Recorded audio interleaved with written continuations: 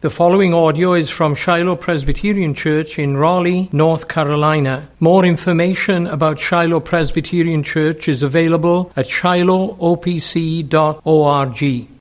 Please be seated. The text is a bit longer this evening. As we look to God's Word together again, turning in your Bibles, if you will, to the book of Exodus.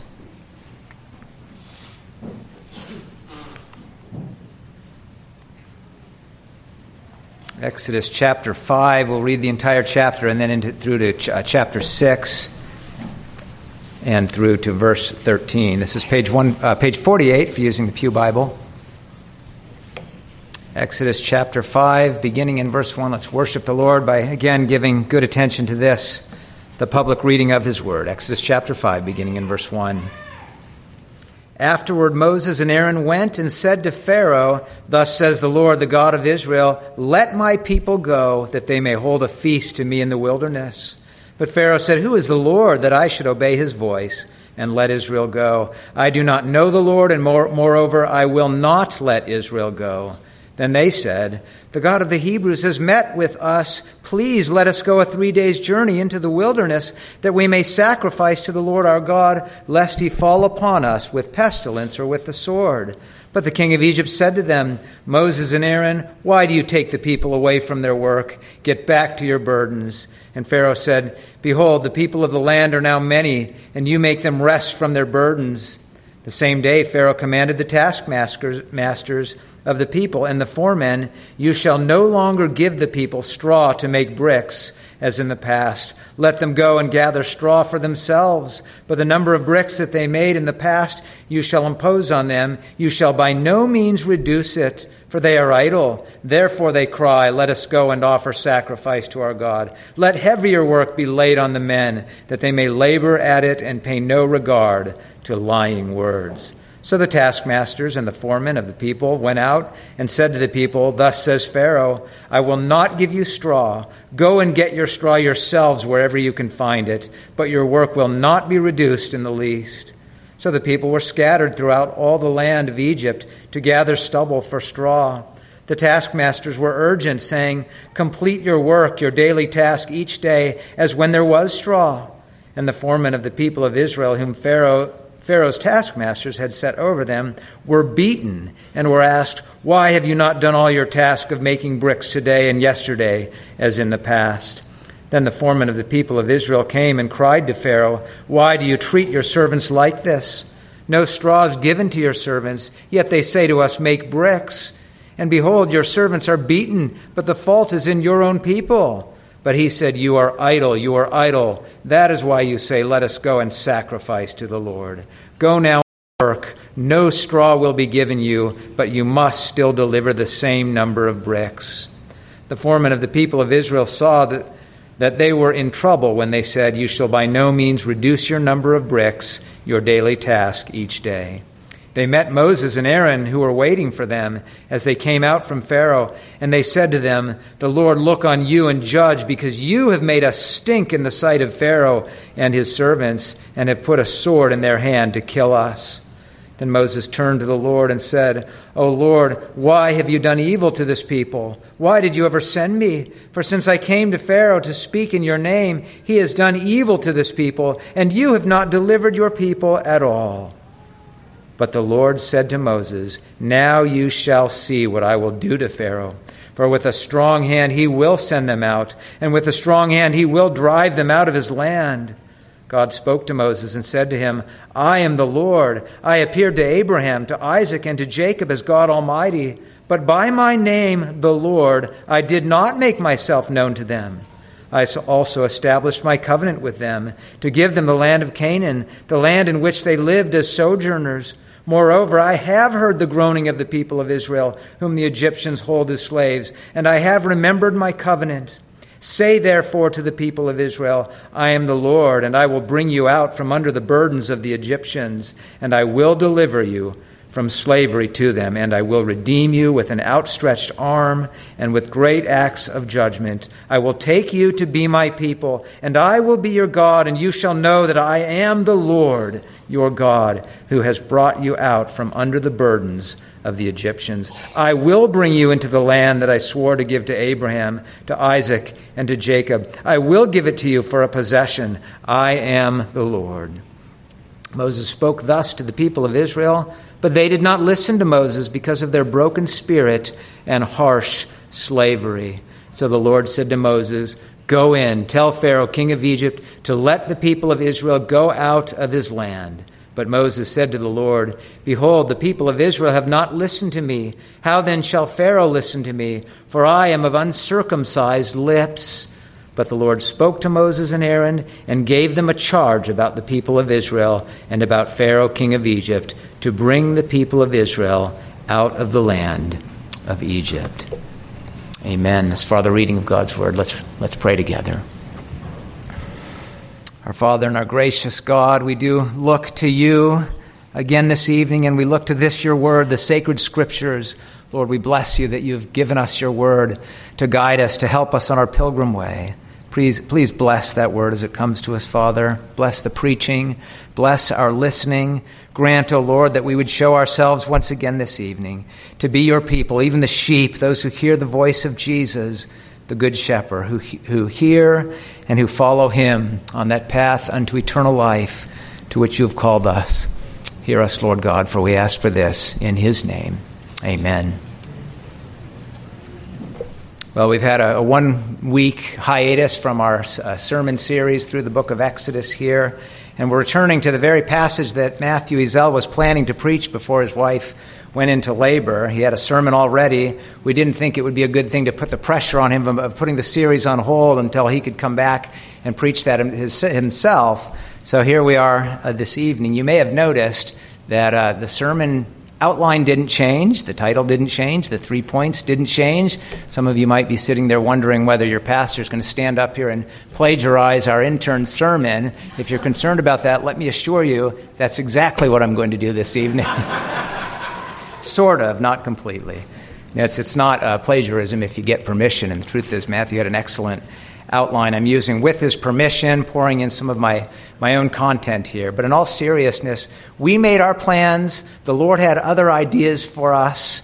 And doesn't that remind us of the truth we see in the proverb, 19:21? Many are the plans in the mind of a man, but it is the purpose of the Lord that will stand. And I think we see that even in our text this evening, how God, he had his plan, right?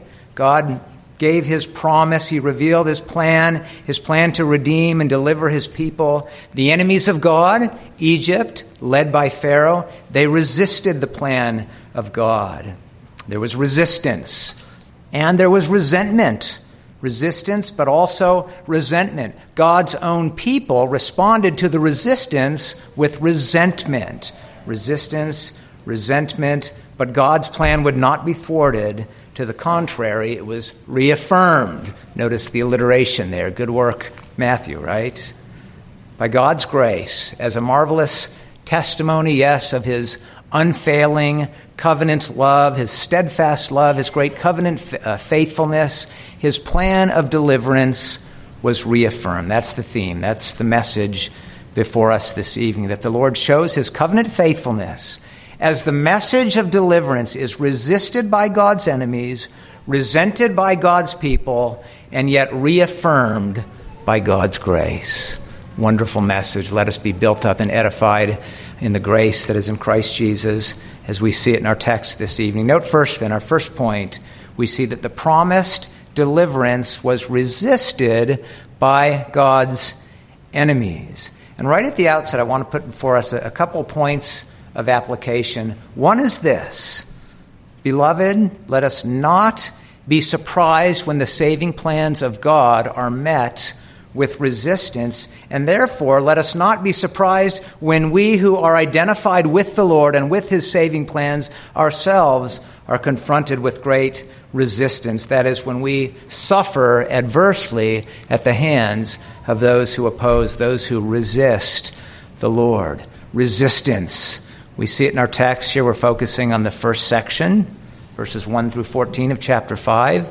We see that Moses and Aaron go to Pharaoh and they deliver that message. Thus says the Lord. The message is really the very same message, faithfully now delivered, the message that was given to Moses back in chapter 3. One other point of application, we saw this back in chapter 3, verse 18, but here we see it again. What is the great reason, the great end for which the Lord is calling his people? The reason for the command, let my people go. Why should Pharaoh let them go? The great end is worship. Look at the first part of verse 1. The message is, let my people go, that they may hold a feast to me in the wilderness. And then again near the end of verse 3, let us go. Why? That we may sacrifice. Feast and sacrifice. This is language of worship. Dear Christian, why has the Lord delivered you? Why has your God redeemed you? Is it not to that great end that you would be those who would worship him? What is the great evil of Pharaoh as we see him rise up here as the great enemy of the Lord, as he rises up in resistance against God's plan to deliver his people? What is his great end? Well, really, he wants to rob the Lord of the worship due his name. We see in verse 2 one of the great expressions of dishonor and defiance in all of the Bible, isn't it? Who is the Lord that I should obey his voice and let Israel go? I do not know the Lord, and moreover, I will not let Israel go.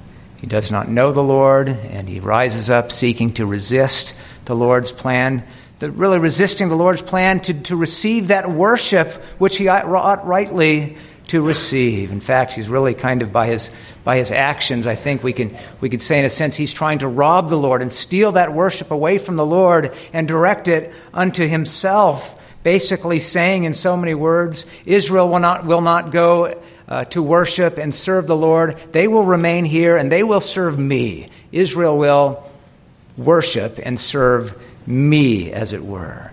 Blatant defiance of the Lord's command. Instead of freeing Israel, we see he does the polar opposite of that, doesn't he? He pours more burden on them. He tries to slave them.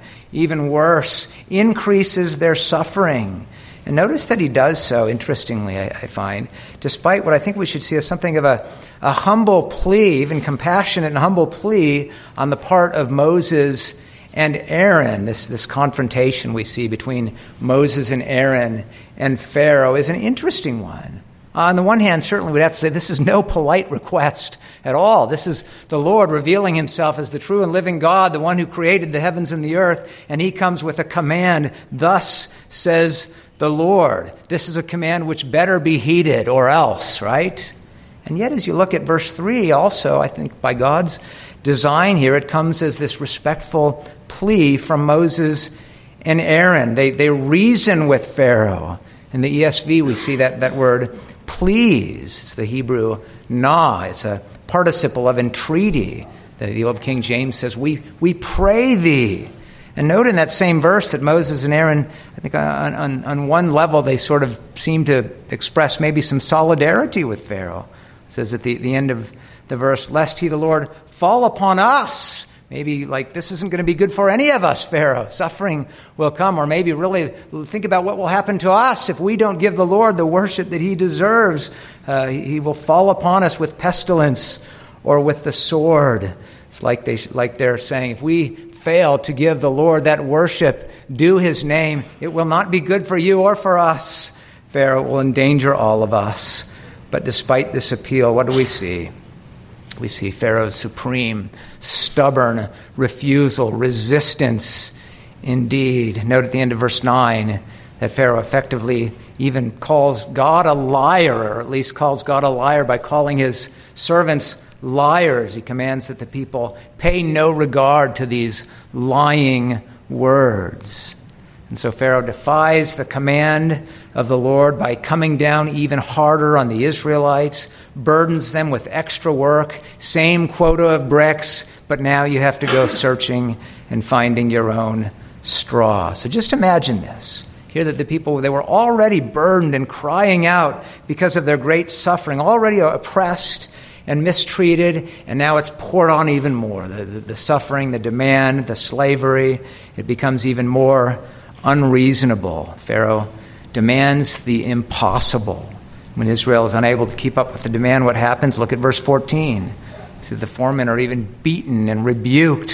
Why have you not done all your task just as before? How awful. What terrible suffering indeed. You see the greatness of the resistance.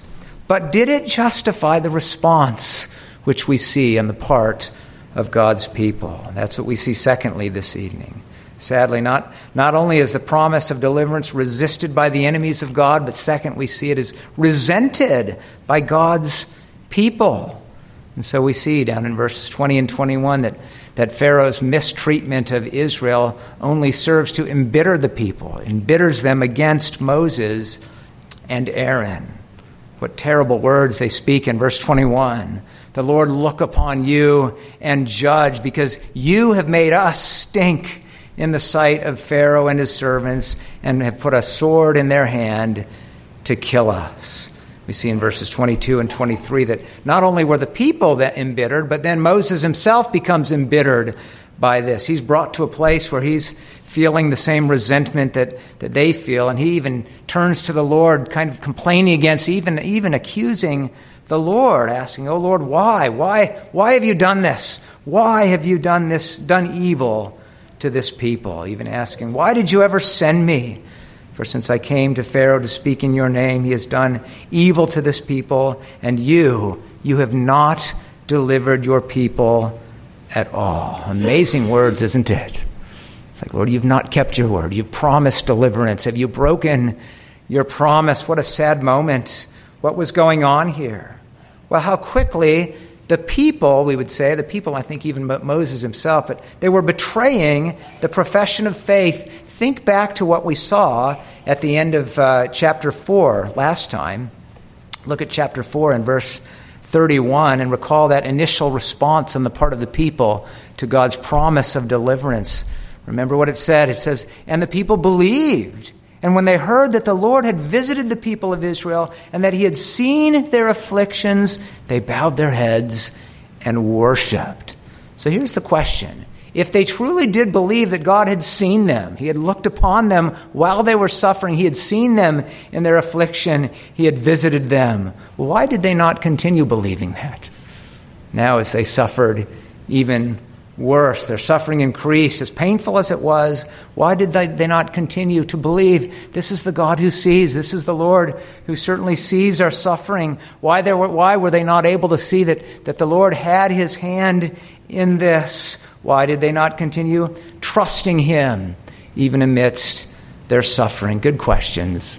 Questions which ought to turn us towards ourselves and our own hearts, why we fail to trust the Lord in those times when suffering comes in to our lives. Why not continue trusting him, and even amidst their suffering, continue worshiping him while waiting upon his promised deliverance? Sadly, one thing I think we can say is they forgot who the enemy was.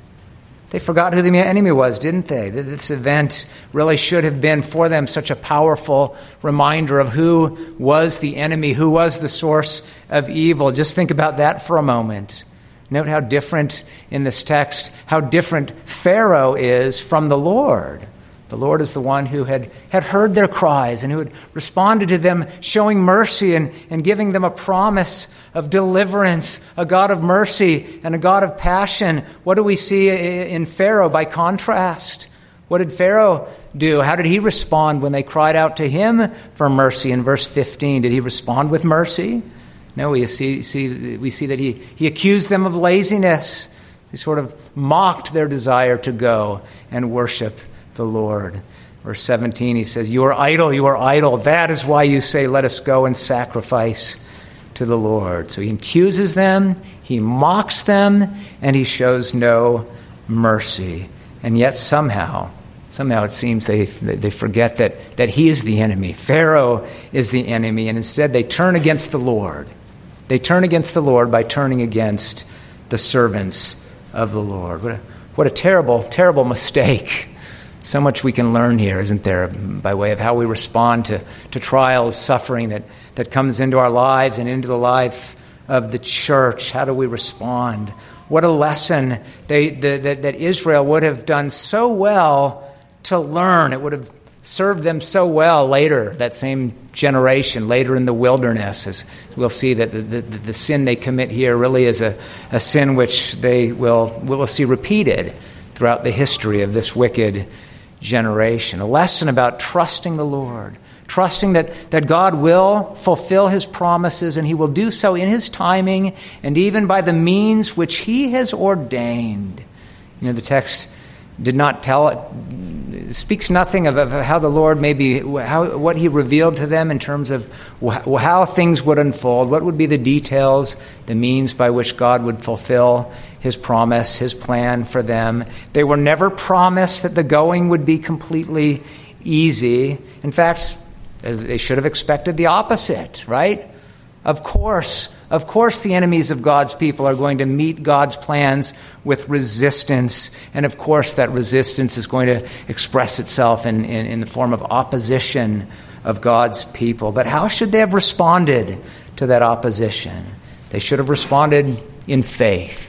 They should have continued believing. They should have held fast to the promises of God and thereby been willing to endure opposition and suffering, looking to the Lord to fulfill those promises. They should have continued unified in their faith, unified with one another, upholding one another rather than turning against each other. What a lesson for us as we face trials, as the enemy attacks the church, how easy it is for us to become disunified and turn against each other, right? They should have trusted the servant, the leaders whom the Lord had raised up as the instrument of deliverance. United with them, then they should have stood firm despite the resistance of the enemies. Instead, what do we see them do? They turn against each other. They turn against the Lord. Well, what a lesson about how crafty the evil one is. Brothers and sisters, let us not be aware of his sinister schemes, the schemes of the evil one, which I think are illustrated so well by the actions of Pharaoh, whether or not he fully understood that, I suppose. On the one hand, this is crazy, right? Well, what are you doing, Pharaoh? How could you rise up as an enemy of the Lord, opposing him by opposing his people? This is such a picture of how self-destructive, how irrational and foolish sin is. And on the other hand, I suppose it's kind of a brilliant strategy, isn't it? Divide and conquer. Pharaoh manages to cause something of a separation of the people from Moses and Aaron. Maybe that was part of the motive in piling upon them even more work. In fact, we notice that it's kind of hard to unify when you're having to be scattered, right? Scattered off looking for stubble for straw. Not just divide and conquer, but scatter and conquer. But it serves to disunify the people.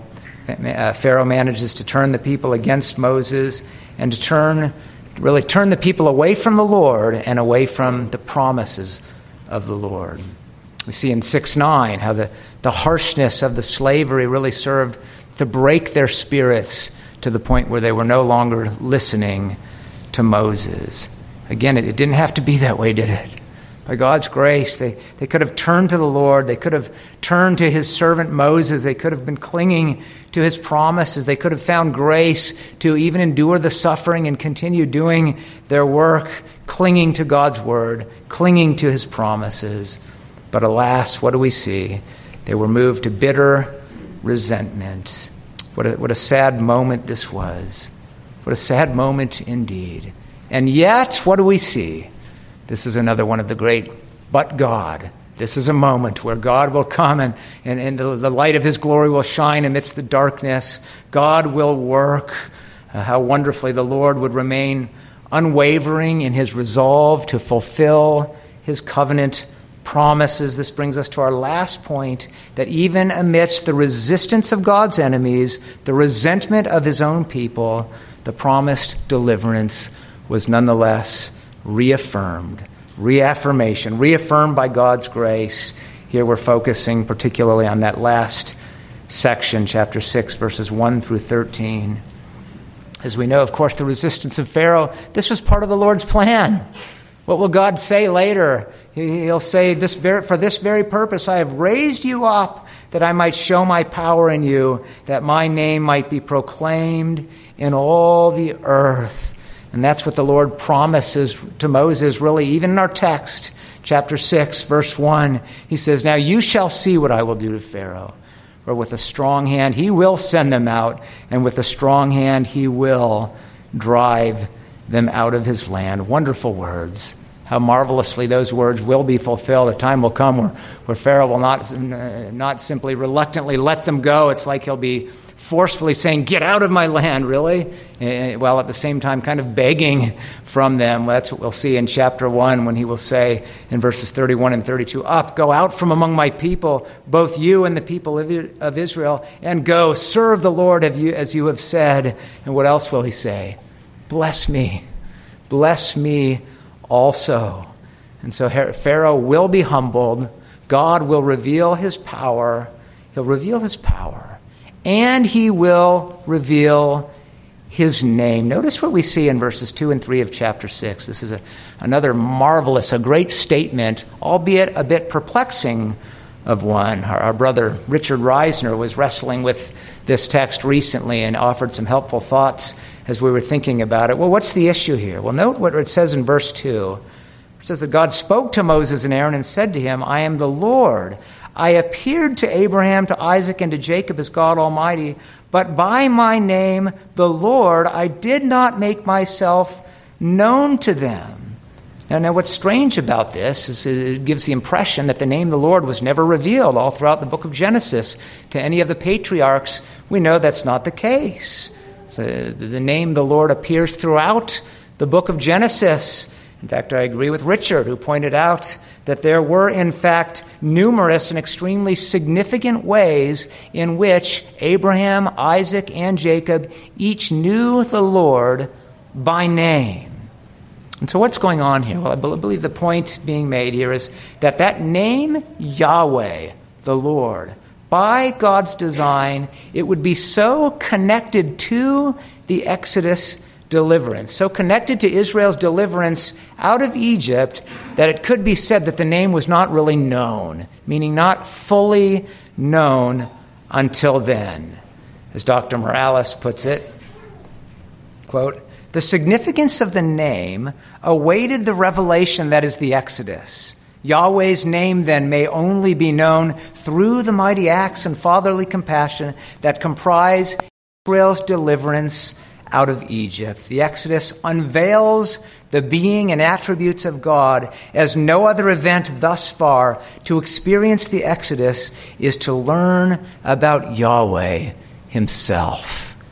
If you think about those words and just think about the kind of encouragement this should have been to Israel as they were suffering under the oppression of Pharaoh. Here God was saying, your suffering will be an occasion by which I will reveal myself to you in ways that I've never revealed myself henceforth. You'll understand what it means that I am the Lord. You will know my name like none before you ever have, even more fully than did Abraham, Isaac, or Jacob, or any saint who ever lived. You will come to know my name. You will come to know that I am Yahweh. I am the Lord. As our brother Matthew Ezell noted, how wonderful to think about how Pharaoh's "I do not know the Lord" would become the occasion by which he would bring his people to know the Lord, to know him like he'd never been known before, to know him ever more deeply. And that truth that God's name would be so tied to the Exodus deliverance is so powerfully shown in this section in chapter 6. Note that in verse 4, the Lord reminds them of the covenant promise. In verse 5, he reminds them again, I have heard your groaning. I am fully aware of your suffering. But look what it says in verse 6. Say therefore to the people of Israel, note this, here's the name, I am the Lord, and I will bring you out from under the burdens of the Egyptians, and I will deliver you from slavery to them, and I will redeem you with an outstretched arm and with great acts of judgment. And notice the marvelous, the beautiful expression of that the promise that's at the heart of the covenant there in verse 7. I will take you to be my people, and I will be your God, and, here's the name again, and you shall know that I am the Lord. I am the Lord your God, who has brought you out from under the burden of the Egyptians.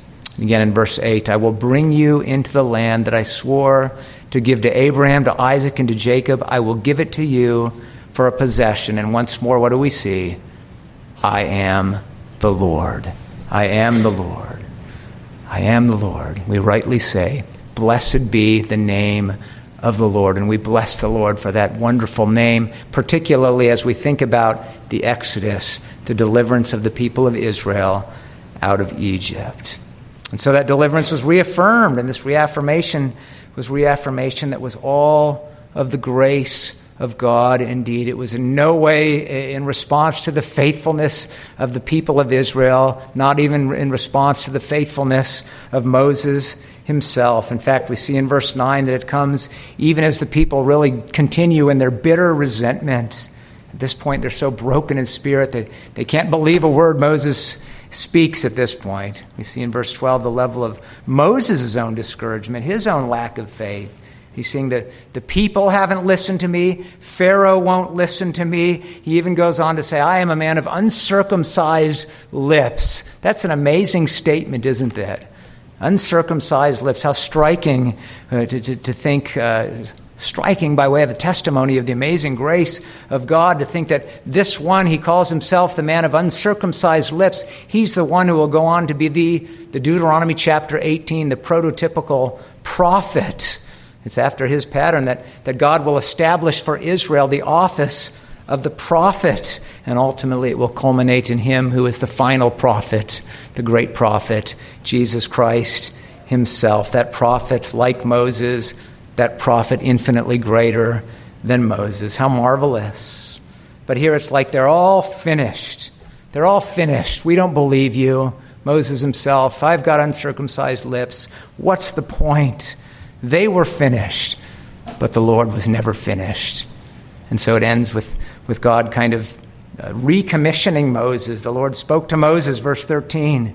He speaks to Moses and Aaron, and he gives them a charge about the people of Israel and about the Pharaoh, king of Egypt, to bring the people out of the land of Egypt. So resistance, resentment, and yet right there in the middle of it all was, right in the middle of all of the sinful unbelief, the hopeless despair, what do we see? This glorious, glorious reaffirmation. What marvelous grace.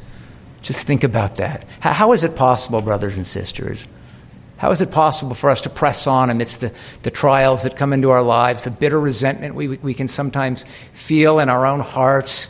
We can identify with the people here because we experience the same kind of sinful unbelief, the same sinful doubts ourselves. Let this be a great, glorious call, a reminder of the call upon us to persevere, to press on, even when the trials of life become so great. Never lose heart. Look to the Lord and press on. How is it possible that we can do this? Well, we know the answer. Because we belong to him. We belong to that one who amidst the worst evil, the greatest resistance, the one who had the most reason to become bitter in soul and yet was completely faithful. This is a text that magnifies the covenant faithfulness of God as it would be shown forth in the grace of Jesus Christ. Jesus, he's the answer. How could it be? Jesus is his name, not the great name, the most blessed name, and even greater fullness of the revelation of God's covenant faithfulness, the name of Jesus. This is a text that calls us to look to Christ, the faithful servant through whom the Lord would indeed fulfill all of his covenant promises and bring forth that great deliverance. How wonderfully these events show us our desperate need of him. Oh, how Israel reveals in this text how desperately they needed a Savior. Oh, how Moses himself showed himself to need a Savior, a Redeemer, the only Redeemer of God's elect, the Lord Jesus Christ, that one who would come and who would be faithful. His soul would never be embittered against his God, the one who never, ever stopped believing, the one who endured even amidst the worst suffering, the one who suffered righteously. Oh, how Moses needed a Savior. Oh, how we need a Savior. Oh, how we need one by whose grace we can press on in faith and never, never lose heart, but remain faithful. Think about how Jesus, even when his own disciples would all forsake him and all fall away on account of him, he remained faithful. Even when his people, the covenant people, would deliver him up to be crucified, he remained faithful. And he would do it all for them. He would do it all for us. He would go to the cross, praise God, and he would lay down his life, a sin-atoning sacrifice, and God would raise him from the dead. Dear Christian, this evening, do you see your need of Christ? Will you not again look to him, trust him, surrender your life to him, find grace from him to see in this text that your life is in him, and thereby find grace this evening to learn from all of Israel's and Moses' mistakes in their unfaithfulness. Find grace from him to walk in greater faithfulness, and to do so all because of him, in your union with him, Christ, Jesus. He is our Exodus deliverance. There's so much we could say in this regard, but I want us to close by thinking about how resistance, which sometimes moves God's people to resentment, should not do so in the lives of those who belong to Christ. Instead, it should move us to worship. Let's go back to that, the way our text begins, right? Chapter 5, verses 1 and 3. Feasting, sacrifice, worship.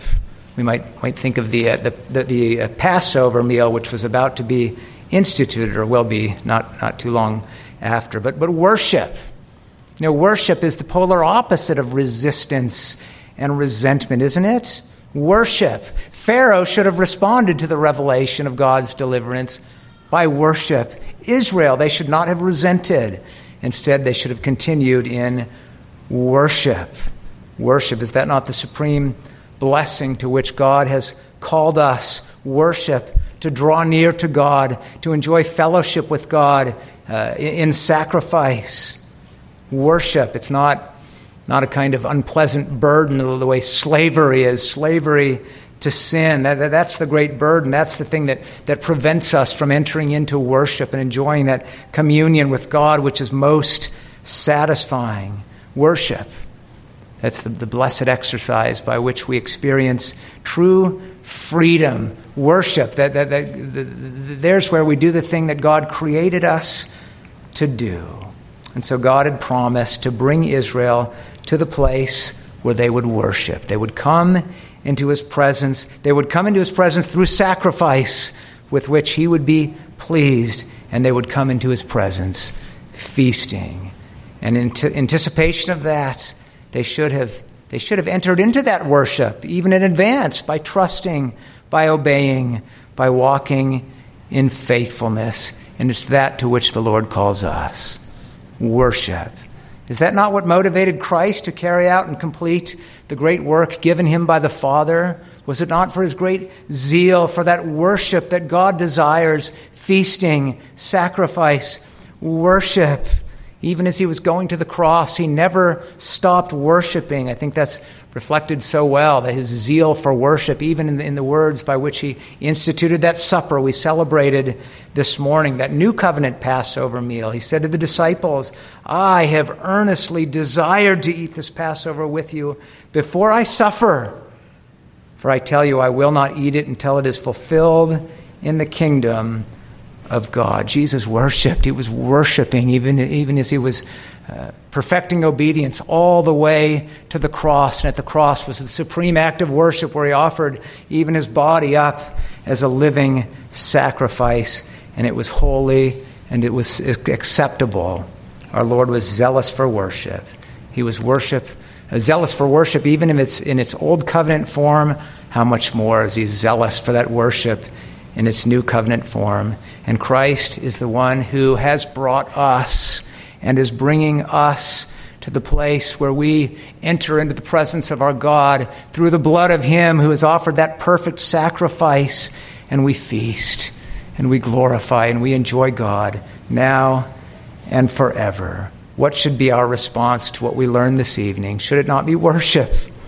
Worship by the grace of God, in our union with the Lord Jesus Christ, learning of Israel's mistakes, learning of Moses' mistakes, and by the grace of Christ, walking in covenant faithfulness. Let us be a people who worship our God. Let us offer to him that worship, to use the words of Hebrews chapter 12. And I'll close with these words. Hebrews 12, verses 28 and 29. Therefore, let us be grateful for receiving a kingdom that cannot be shaken, and thus let us offer to God acceptable worship with reverence and awe, for our God is a consuming fire. Let's pray together.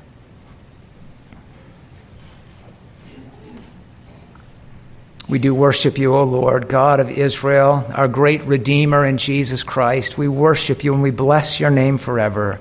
And we pray, Lord, that you would give us grace to do so more and more. Come to us this evening, we pray. Strengthen our faith. Cause your word to dwell in us by the power of your Spirit.